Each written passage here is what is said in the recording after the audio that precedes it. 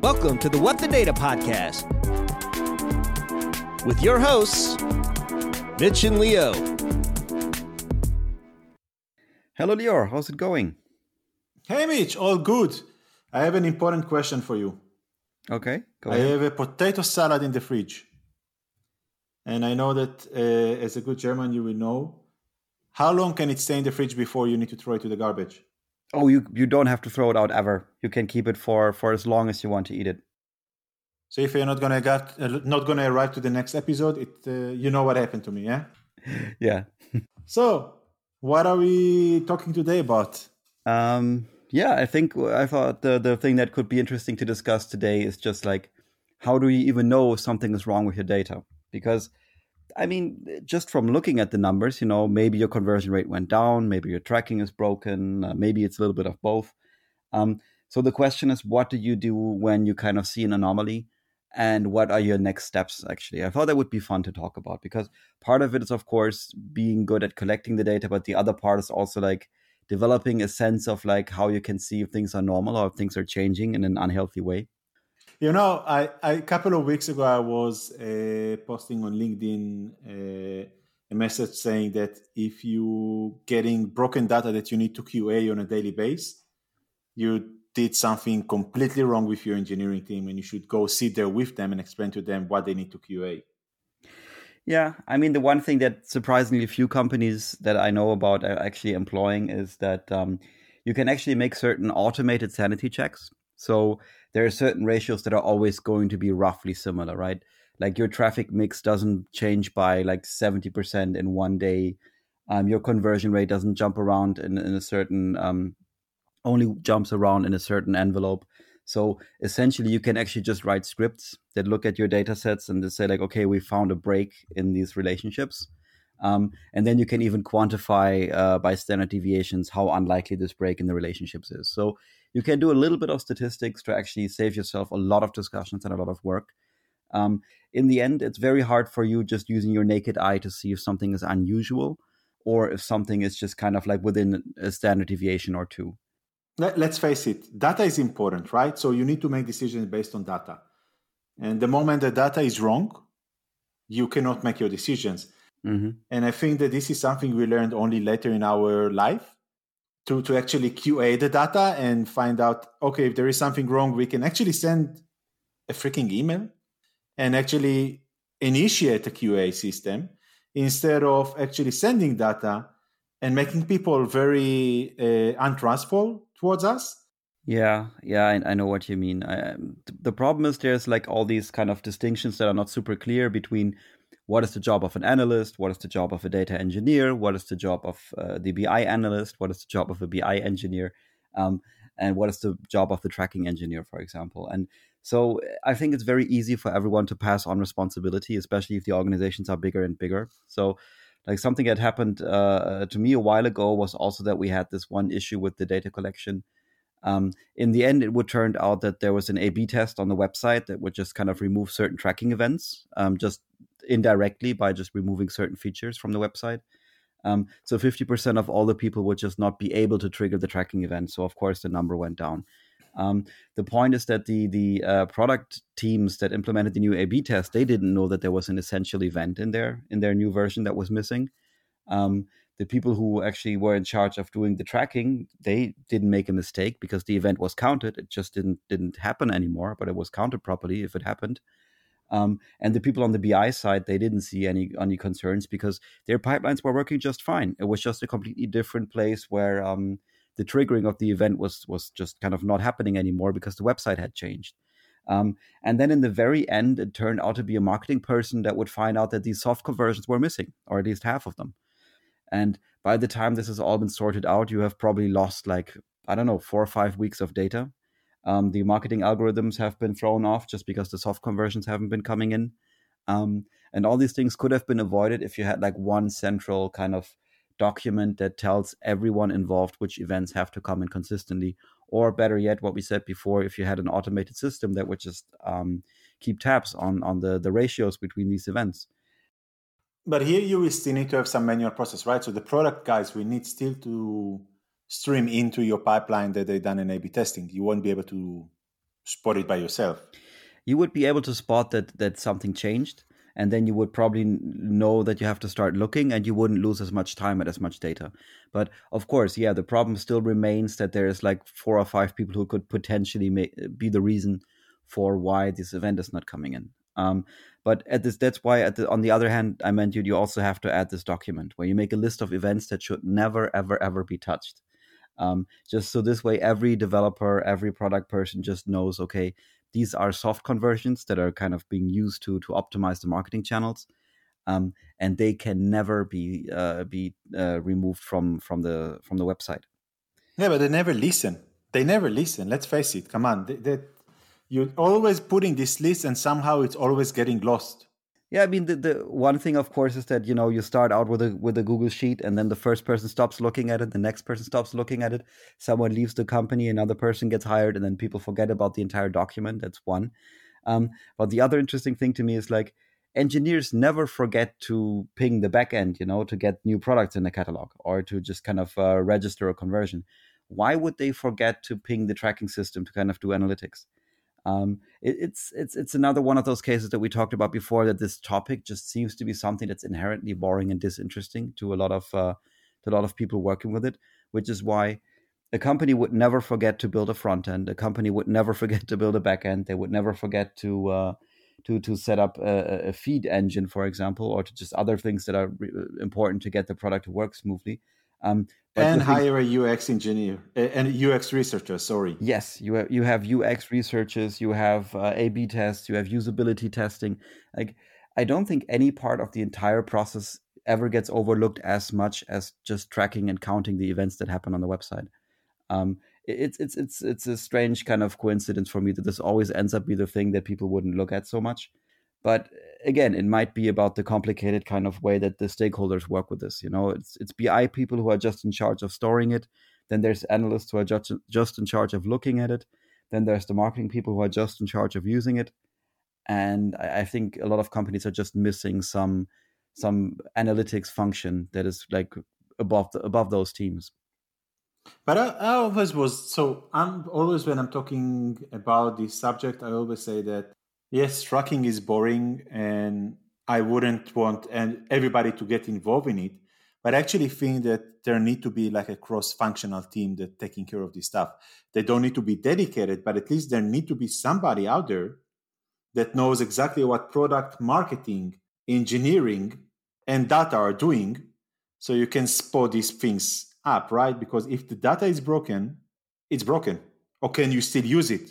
Yeah, I mean, one thing I think in the end it's ownership. If it has to be a cross-functional team or something like this, I'm not quite sure. I guess it also depends on the organization. But the problem with tracking data is, like, if you don't collect it, then it's gone, and that's like the worst part of it. You can have a lot of issues in your aggregation, in your processing pipeline, where you can re-aggregate the existing data, but everything you haven't collected when it happened is just kind of missing. And in the even 5 years from now, when someone is going to try to look at what is the correlation between soft conversions and hard conversions, they're going to have spots in the data where this correlation breaks down just because it hasn't been collected. So even the third generation of new hires in your BI team, in your analytics team, is still going to be affected by these tracking outages. So that's why you shouldn't lose any time the moment you spot something being off.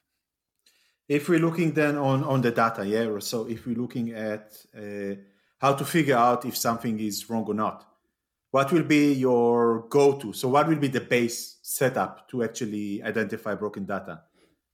So that really also depends again on on your setup in the company. So if you have a somewhat sophisticated ETL process, then you can actually do a little bit of math on your data. And if you're able to do this, you can run certain statistical tests on these time series, on the ratios between two things. If you can't, then I think it's still a somewhat manual process. So, for example, you could set up your own dashboard, and the dashboard is just kind of looking at the time series of, like, as I said, what the ratio between event A and event B. And then you can also plot, for example, a standard deviation over time.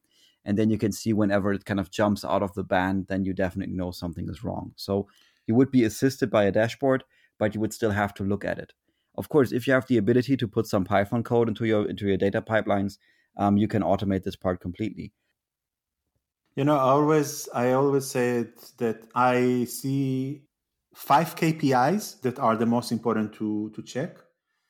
First one is basically the installs, if they're dropping, yes, no. Second thing that I'm always saying that you need to check is the sessions, if they're dropping, yes, no.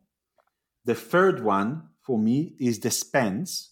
So always aggregated spend, just if it's dropping or not in average against the last 7 days.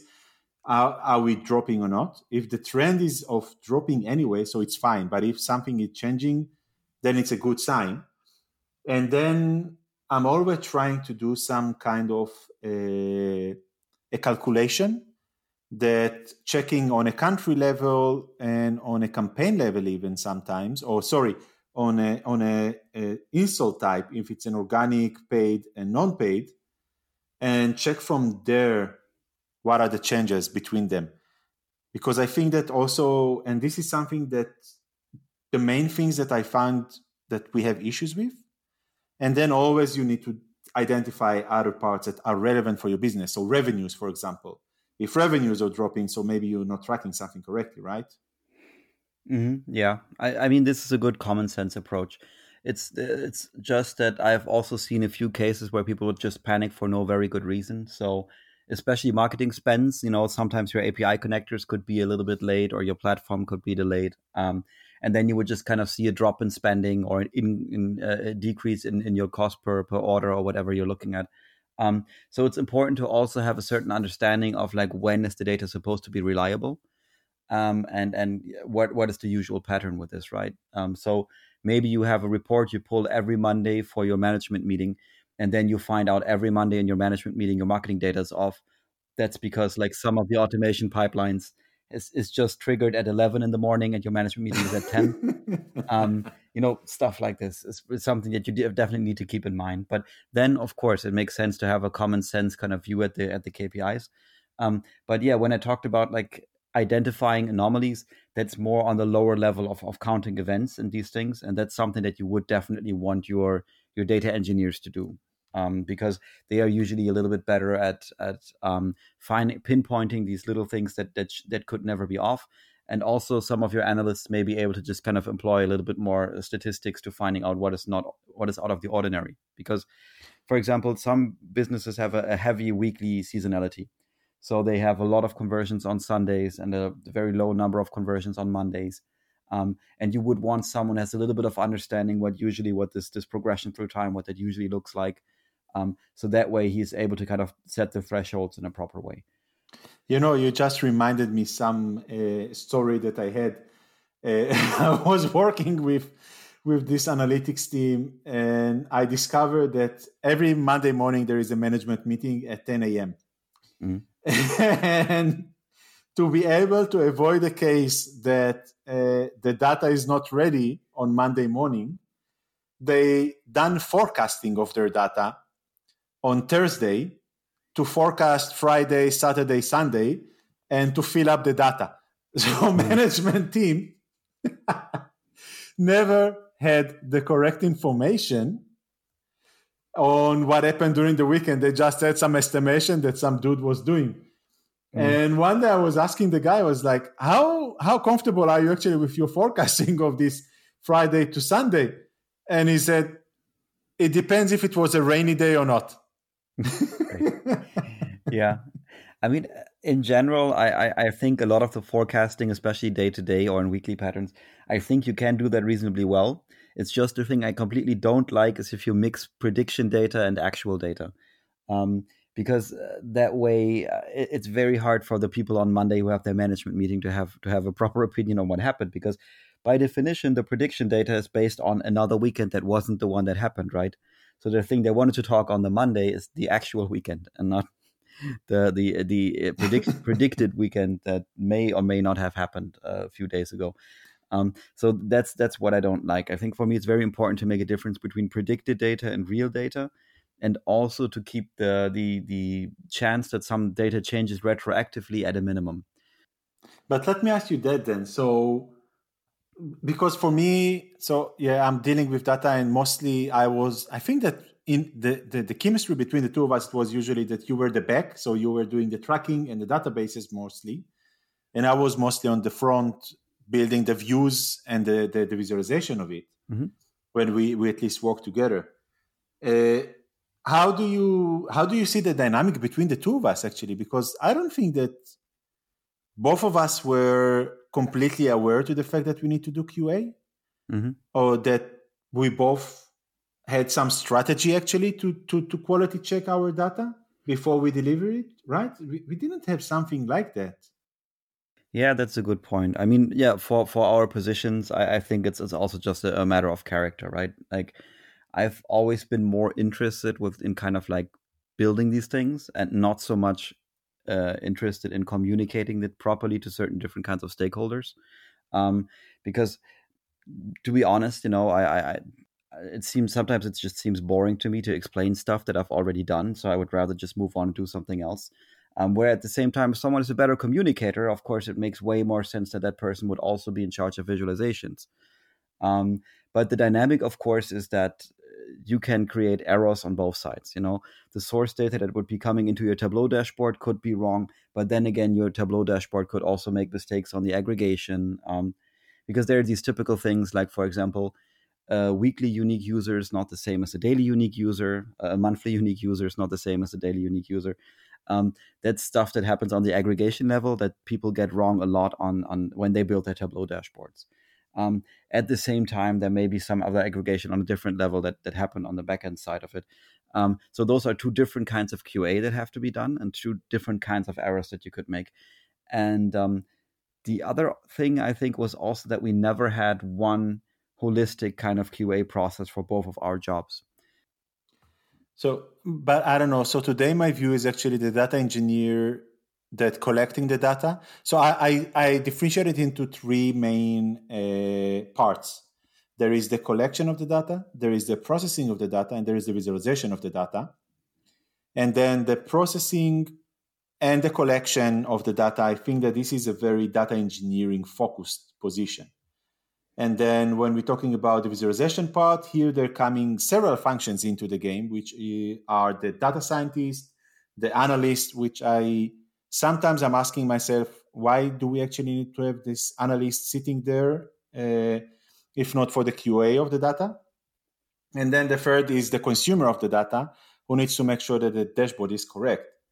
But I do believe that the process of QAing the data should start with these guys and not from the stakeholders. It shouldn't arrive to a stakeholder that comes to you on a daily basis with fear in his eyes, telling you that if he suspects that the data is wrong.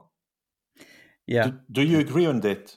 Sure. I mean, the problem in these cases is just that, like, all the job profiles we've been describing, they're so non-standard and they're so different from organization to organization.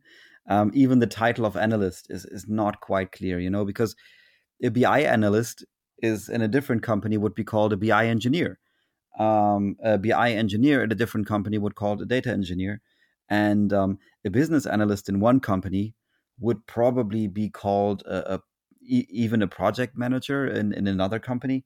So there's some analysts who are actually, using Python, Jupyter notebooks, and data science approaches. Then there's another analyst who really only analyzes PowerPoint slides. So it's always very difficult for me to kind of like say, okay, this is the analyst profile, this is the engineer profile. But sure, in the end, the point is that you would want to have these people to work in tandem and to kind of fulfill these three specific functions that you described, right? Collection, processing, and making the data ready to consume. So can you actually use broken data at the end of the day? Do you think we can still trust the data if it's broken? Depends. So in some cases, I can actually judge if I have a good subsample or not a good subsample. In those cases, there are always methods to kind of like triangulate to get to your real results, to kind of work out the biases in the data sets. So as long as you know what is wrong with the data set, there's always ways to correct for it if that's your profile. At the same time, a lot of BI organizations are really just focused on people counting stuff. And the problem is counting numbers that have not been measured correctly. There's no way you will ever get around this. Are you a fan of using Excel to do QA of the data? In a way, yeah. It makes sense for me because essentially, for a lot of people who have just grown up and been trained on Excel for all of their life, this is the fastest way they are ever going to be able to kind of flip a table or just comparing two numbers against each other. So, of course, for me personally, who's a little bit more technically minded, I would prefer to do it programmatically. But at the same time, it's way more important to do QA at all than it is to do it programmatically. You coming into my soft zone, right? Because I'm a hater of Excel. I don't believe in it, actually. I think that it's causing more problems than it's actually solving. And I think that many times when stakeholders starting to use Excel, actually they're creating more broken data than when they would have used some internal tool that is based on Python or something like that, or if the data engineer or the analyst would have actually saved them the time and do it themselves automatically in the pipeline. Sure, but at the same time, I see your point and I agree to some degree. But as I said before, if you have this one tool that is being used by 1 billion people out there, and it has been used for 30 years at this point, and everyone has kind of agreed that this is the approach that they wanted to take, it's just always very hard for me to just kind of say like, oh, I think all of this has to change at once. Because I think all the new people now coming out of universities have spent more time learning Python and R, even at our business degrees, and they will have different profiles from the people who came out of their business schools maybe 10 years ago. And maybe this thing is going to change over time. It's just, I think someone tried to sell me Tableau as the Excel replacement a while ago. And then I realized, oh crap, Tableau just means that you have to have a fully kind of skilled analyst to make any visualization for these people. No. Mitch. When I tried to sell you Tableau as the replacement for Excel, it was very clear how I sold it to you. I explained to you that it's very intuitive and people can build it themselves. They just need to train themselves in building dashboards the right way. In my practical experience, it just never happened. It never turned into the self-service solution where people would just leave you alone and just kind of build proper reports for themselves. I've actually even seen the opposite. So, we build dashboards and deliver them to the business stakeholders, and they only ever ask one question, which is where's the download button? Because I want to import it to Excel. So they didn't really care all that much about all those nice charts that were made, because in the end, putting stuff into an Excel sheet just feels like work for a lot of people. It's just, that just feels like it's supposed to be their job. So no matter which dashboard you give them, they're always going to click the export button. It's even gotten to a point where I would actually build like a predictive model in Python, and then I would put the factors of the model into an Excel sheet. And then I would set it up in such a way where essentially the stakeholder can make his own predictions in the Excel sheet, because I put all the factors in there. I put all the formulas in there, because for a lot of managers, if it's in Excel and you can copy paste the stuff around and transpose and make a sheet and all that, all that Excel mouse clicking stuff, if they can't do it to a number, they just don't feel that number is real.